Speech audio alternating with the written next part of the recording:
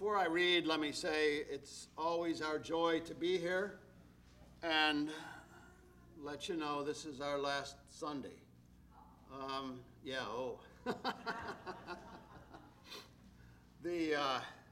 children will be with us for the 4th of July, and so we're going to do a family worship. You know, with 7 grandchildren and 4 extra adults, it's a bit of a struggle sometimes to get everyone to church on time. And then we will be preaching over at Hewlett's Landing again. It's about my 9th year in a row, I think, doing that on July the 9th. So you might put that on your prayer list. But I'm not here to talk about us and our being, I think you should have said reverse snowbirds. Okay? We get snowbirds in Arizona. You might call us summer birds or whatever. Anyway, enough of the foolishness. Genesis chapter 3 and then Matthew chapter 4. Genesis 3, 1 to 15. Now, the serpent was more crafty than any other beast of the field that Yahweh God had made. And he said to the woman, "Did God actually say, 'You shall not eat of any tree in the garden'?" And the woman said to the serpent, "We may eat of the fruit of the trees in the garden, but God said, 'You shall not eat of the fruit of the tree that is in the midst of the garden, neither shall you touch it, lest you die.' But the serpent said to the woman, 'You will not surely die, for God knows that when you eat of it, your eyes will be opened, and you will be like God, knowing good and evil.' So, when the woman saw that the tree was good for food, that it was a delight to the eyes, and that the tree was to be desired to make one wise, she took of its fruit and ate. And she also gave some to her husband who was with her, and he ate. Then the eyes of both were opened, and they knew they were naked. And they sewed fig leaves together and made themselves loincloths.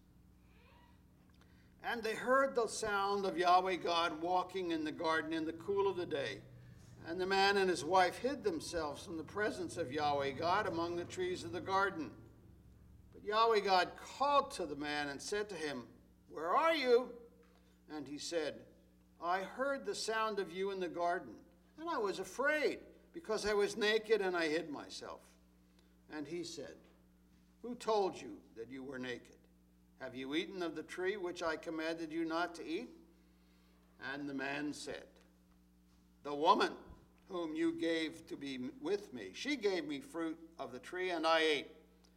And Yahweh God said to the woman, 'What is it that you have done?' The woman said, 'The serpent deceived me, and I ate.' And Yahweh God said to the serpent, 'Because you have done this, cursed are you above all livestock, and above all beasts of the field. And on your belly you shall go, and dust you shall eat all the days of your life. And I will put enmity between you and the woman, between your offspring and her offspring. He shall bruise your head, and you shall bruise his heel.'" And now from Matthew's Gospel, the 4th chapter, verses 1 through 11.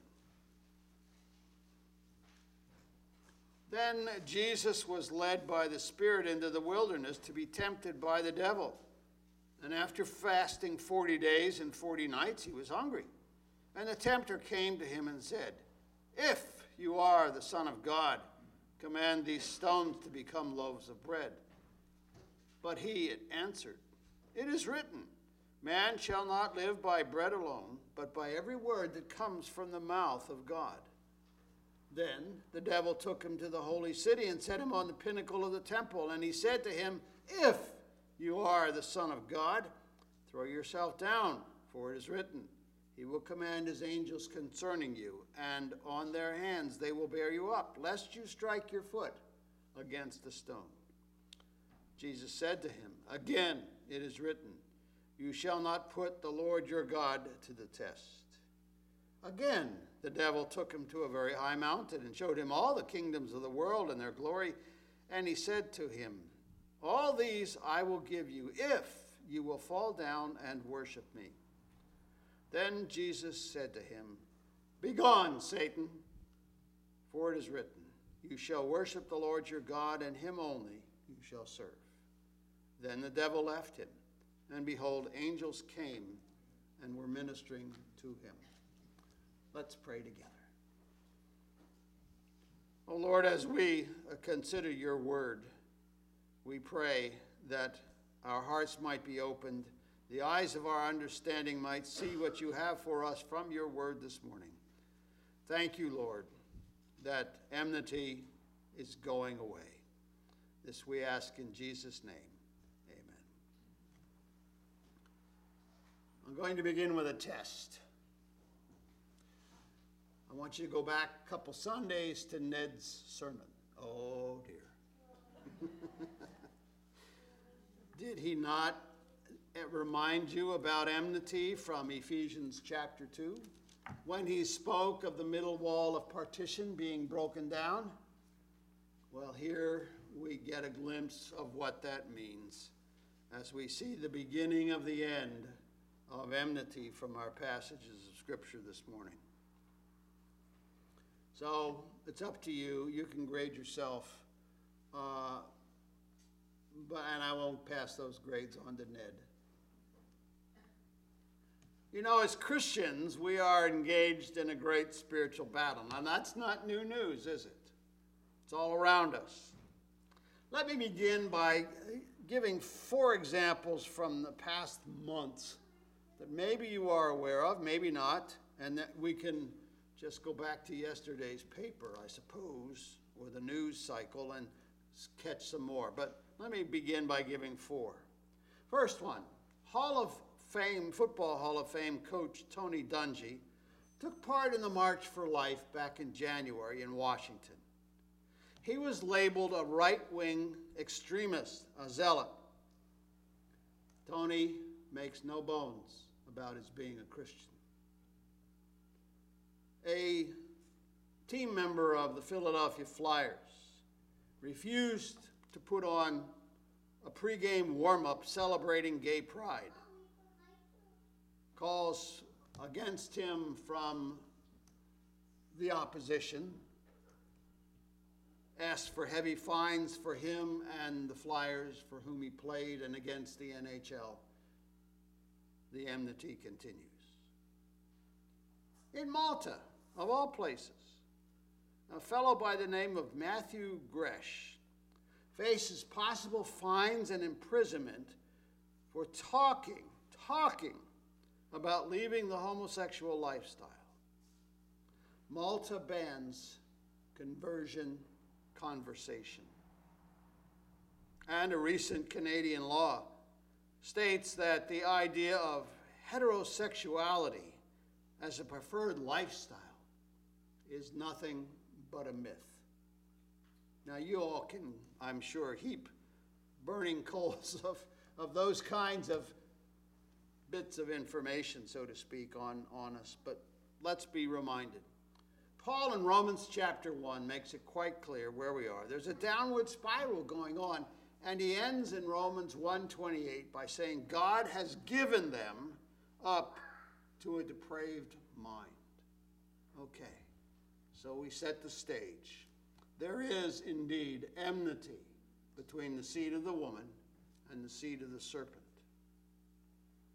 So as we see and experience such kind of reality between the seed of the woman and the seed of the serpent, we want to react, do we not?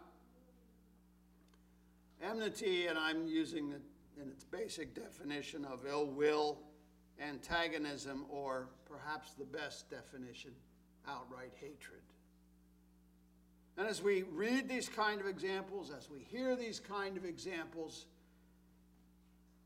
the tendency is for us as Christians to run around like Chicken Little and say, the sky is falling, the sky is falling.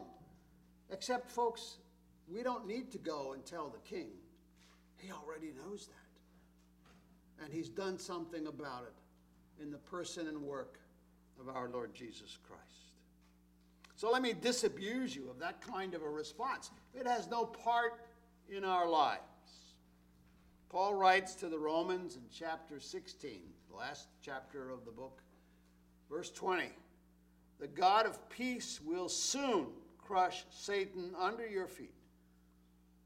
I submit to you, and we will look at it this morning, the end of enmity between the seed of the woman and the seed of the serpent has already started. And it was started when the Lord Jesus made his appearance as a babe in Bethlehem. Let's go back and take a quick look back at Genesis chapter 3, verse 15 particularly. The 15th verse of Genesis 3 is sometimes called the proto or the first evangel, gospel. And here it is. God says, "I will put enmity between you and the woman, between your offspring and her offspring. He shall bruise your head, you shall bruise his heel." And of course, the last two verses referring to the crucifixion. But notice, please, God institutes the enmity. He said, "I will put it there. I will put it there," which reminds us that it's not like, while this world is literally going to hell in a handbasket, God is still in charge, folks. And God is watching over us and watching over everything that happens so that we need not fear and run around like Christian Chicken Littles. What else do we know from Genesis 3:15? Well, God says not only will he put enmity, but he will sovereignly bring about reconciliation between the offspring of Eve and himself. I think what we see there, and as it works itself out throughout the rest of Scripture, the family of the true humanity, the spiritual seed of faith, will stand in conflict with the descendants of the first Adam, who have aligned themselves with their father, the devil. Jesus in John chapter 8 tells to the Pharisees and Sadducees, "You are of your father, the devil." There are only two families in the world, the family of faith and the family of darkness. And this is true in every age. And it will end. Let me tell you, let's remember, it will end when the Lord Jesus returns. And that will be a glorious thing, as we've sung about this morning. Think about it. However, Genesis 3:15 also lets us know this will involve some suffering.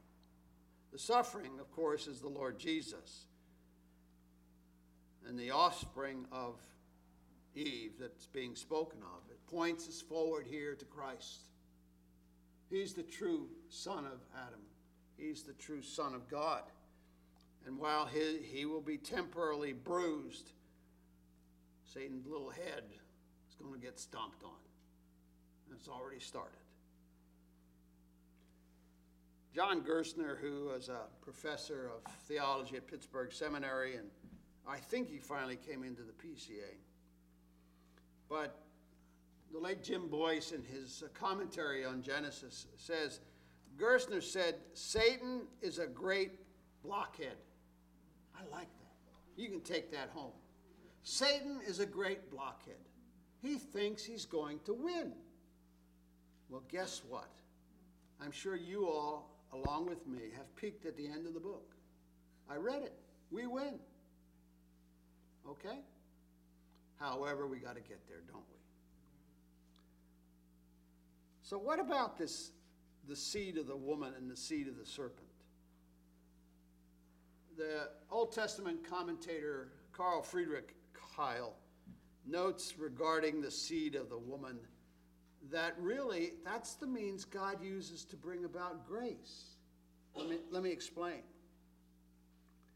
When the promise culminates in Christ, the fact that the victory over the serpent is promised to the posterity of the woman, not of the man, acquires this deeper significance that as it was through the woman that the craft of the devil brought sin and death into the world, so it is also through the woman, and he's talking about Mary, that the grace of God will be given to fallen human race, the conqueror of sin, of death, and the devil.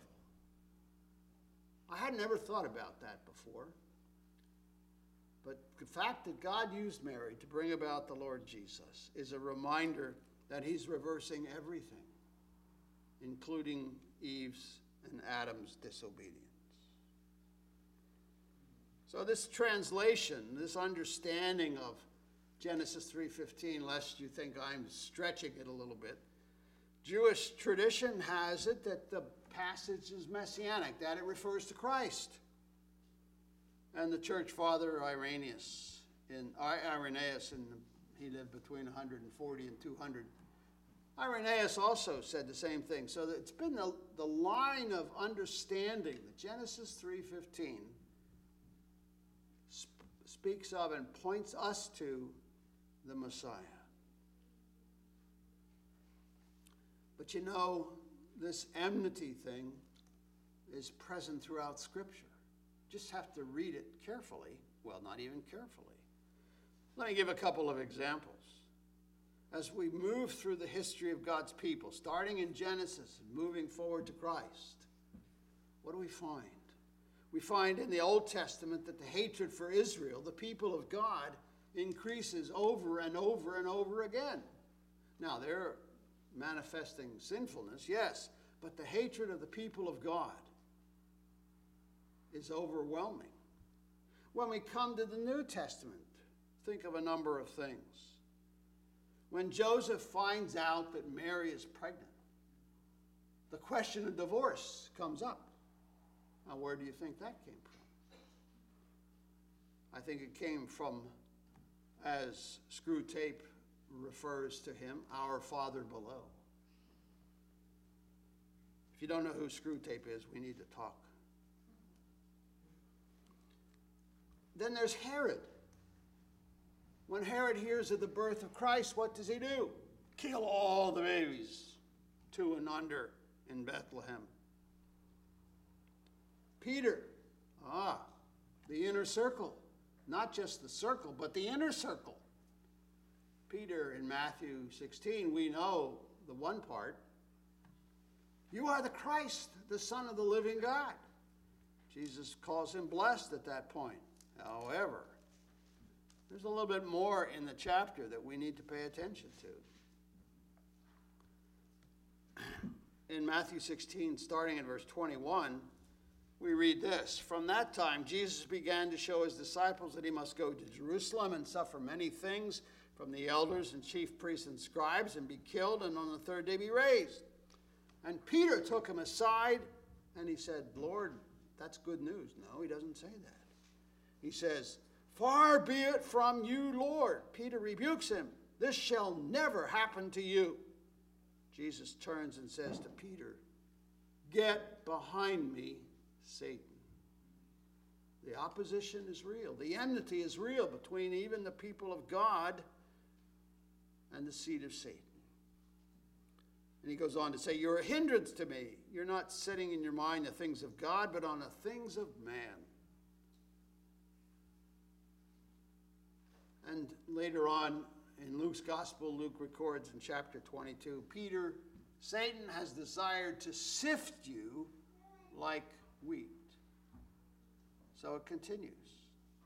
And then perhaps the ultimate opposition is Judas, where in Luke 22 we read that Satan entered into Judas. And of course, Judas betrays the Lord Jesus. The opposition, the enmity, folks, is real. And it's throughout Scripture. But that's not, as Paul Harvey would say, the end of the story.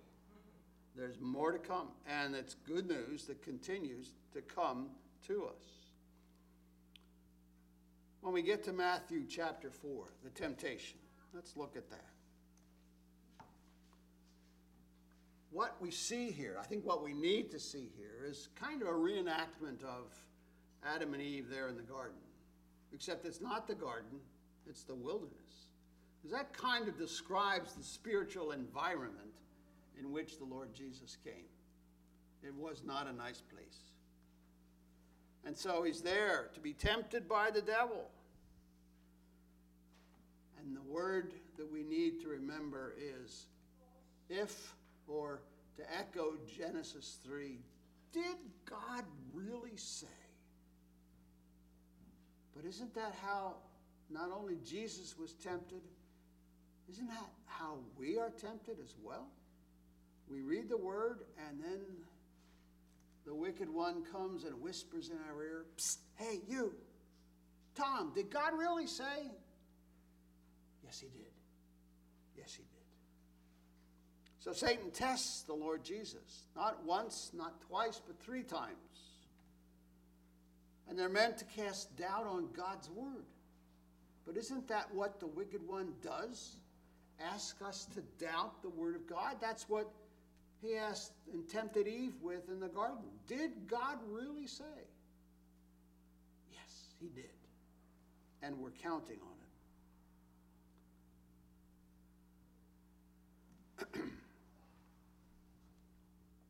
The if, as I said, if you really love God, you'll do this. You won't do that. You know, the temptation that comes. And Jesus is tempted here 3 times. If you are the Son of God, do this, do that. And again, notice that in the text, Satan manipulates God's word. He edits it. He makes it to his advantage, not to God's advantage. But I submit to you that what we see here in the temptation of the Lord Jesus is the beginning of the end of enmity. Why do I say that? Because Jesus' presence and his work in the world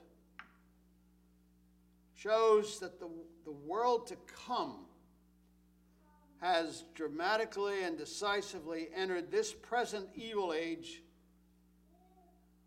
and things, the wickedness, the enmity is going away. We're stuck, though, in what theologians call the already, not yet. Already things are changing. Not yet is it done. And so we're kind of tweeners. We think of tweeners as kids, you know, between being a youth and being an adolescent and all the problems that go with that. Well, guess what? We're tweeners. We're between being a babe in Christ and mature in Christ, and it affects us in so many ways. But that dramatic and decisive entry of the Lord Jesus and his work reminds us there's a better day coming. Now, we have mentioned, and Ken mentioned this morning, those for whom we need to pray. Wow. Our deacon is already seeing the Lord Jesus face to face. Others are seeing, the Lord, family members are seeing the Lord Jesus face to face. We will see the Lord Jesus face to face, but not yet. And some of us may wish for that nearer day to come, but it hasn't. Because we're reminded from Psalm 139, all my days are written in your book before one of them came to be. But also that, to put it away, I heard a pastor refer at a Christian's funeral. Everybody's book is a little bit different length. Some are massive tomes like K, 100 years. Others are not quite so long. But often do we not ask the question, when will the end come? And so, you know, oftentimes as we're praying as believers, we end our prayers with Maranatha, even so come quickly, Lord Jesus. But folks, it's not up to us. It's up to God. And he will do it when he wants to do it, when he's planned to do it.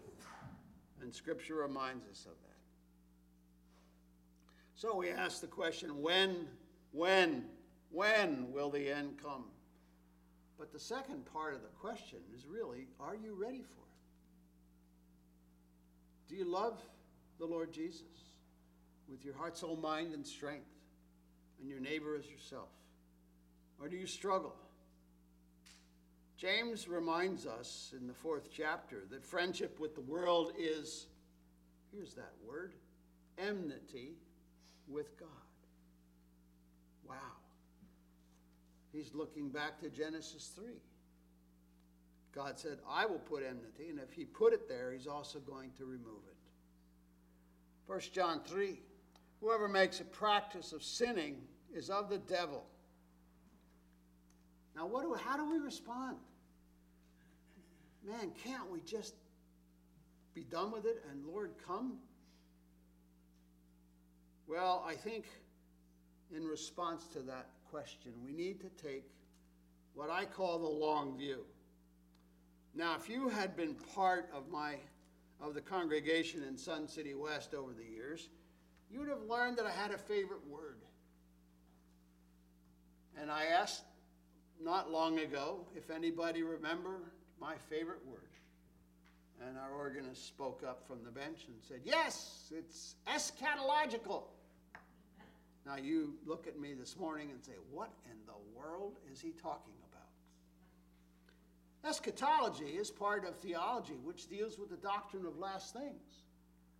But it's also a reminder that we're in that already, not yet. We take the long view. Why?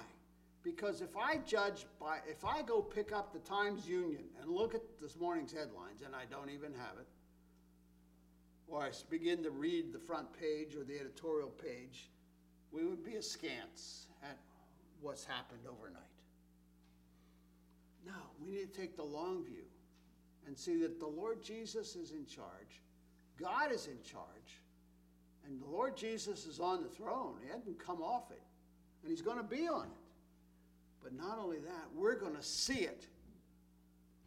Genesis 3:15 looks forward to chapters 19 through 22 in the book of Revelation. And what do we see there? We see, first of all, the marriage supper of the Lamb. Now, church suppers here are nice, and we had one earlier in the month. And there was plenty to eat. But can you imagine how big that's going to be? The marriage supper of the Lamb. Everyone, from the first saved sinner, and I do believe Adam and Eve are going to be there, all the way to the last believer. That's going to be a big deal. But not only that, there's going to be the rider on the white horse who has faithful and true written on his thigh. And then we're told comes the final judgment, but something better, a new heaven and a new earth. Now, I don't know about you, but my belief in the new heaven and new earth is right here. This is all going to change. It's going to be right here. Earth is going to be renewed. It too struggles with the effects of sin, does it not? We wonder who can change the weather. God can. And he will. Because I think some of the tempests and things that we experience are a result of sin. So what's to be our response? What's the takeaway from this sermon on the end of enmity? A couple of things. One, I believe, is patience. And I don't mean we go banging on the Lord, give me patience now. No, we need to have patience to go with that long view. It may be tomorrow, but it may not be until another millennia has passed. We don't know. The real question, friends, is will you be there? Will you be part of the new humanity? Are you part of the new humanity? Have you given your life to the Lord Jesus? Do you understand that that sin which occurred in the garden and which brought enmity between us and God is also taken away through the new birth given by Jesus Christ. Rejoice in that. Number 2, more patience. Because I think part of our humanness is that we get impatient. We can be patient for a day, maybe in a week, perhaps a bit longer. But we need patience on top of patience. But be assured, there's a better day coming. And it's coming because God is faithful to his promises and will not slack concerning those promises. He will do what he has said. And what he has said, he will change everything. You know, the default setting on your computer sometimes, that menu pops up and it's frozen. You don't know what to do. Sometimes the option pops up, return to default settings. If I can make an analogy, and it's a bad analogy, but it works a little bit, is God is going to return everything to the default settings, which is his world. This is my Father's world. Let us rejoice. Pray with me, please. Father, you are great to us in so many ways, and we thank you for that. We thank you that the end of enmity is coming, and we thank you, Father, that it's through the Lord Jesus, our Savior. So, Father, work in us to will and to do your good pleasure. Help us to grow in grace each day. Help us, as our catechism describes sanctification, to die more and more to sin and to live unto righteousness. This we ask in Jesus' name. Amen.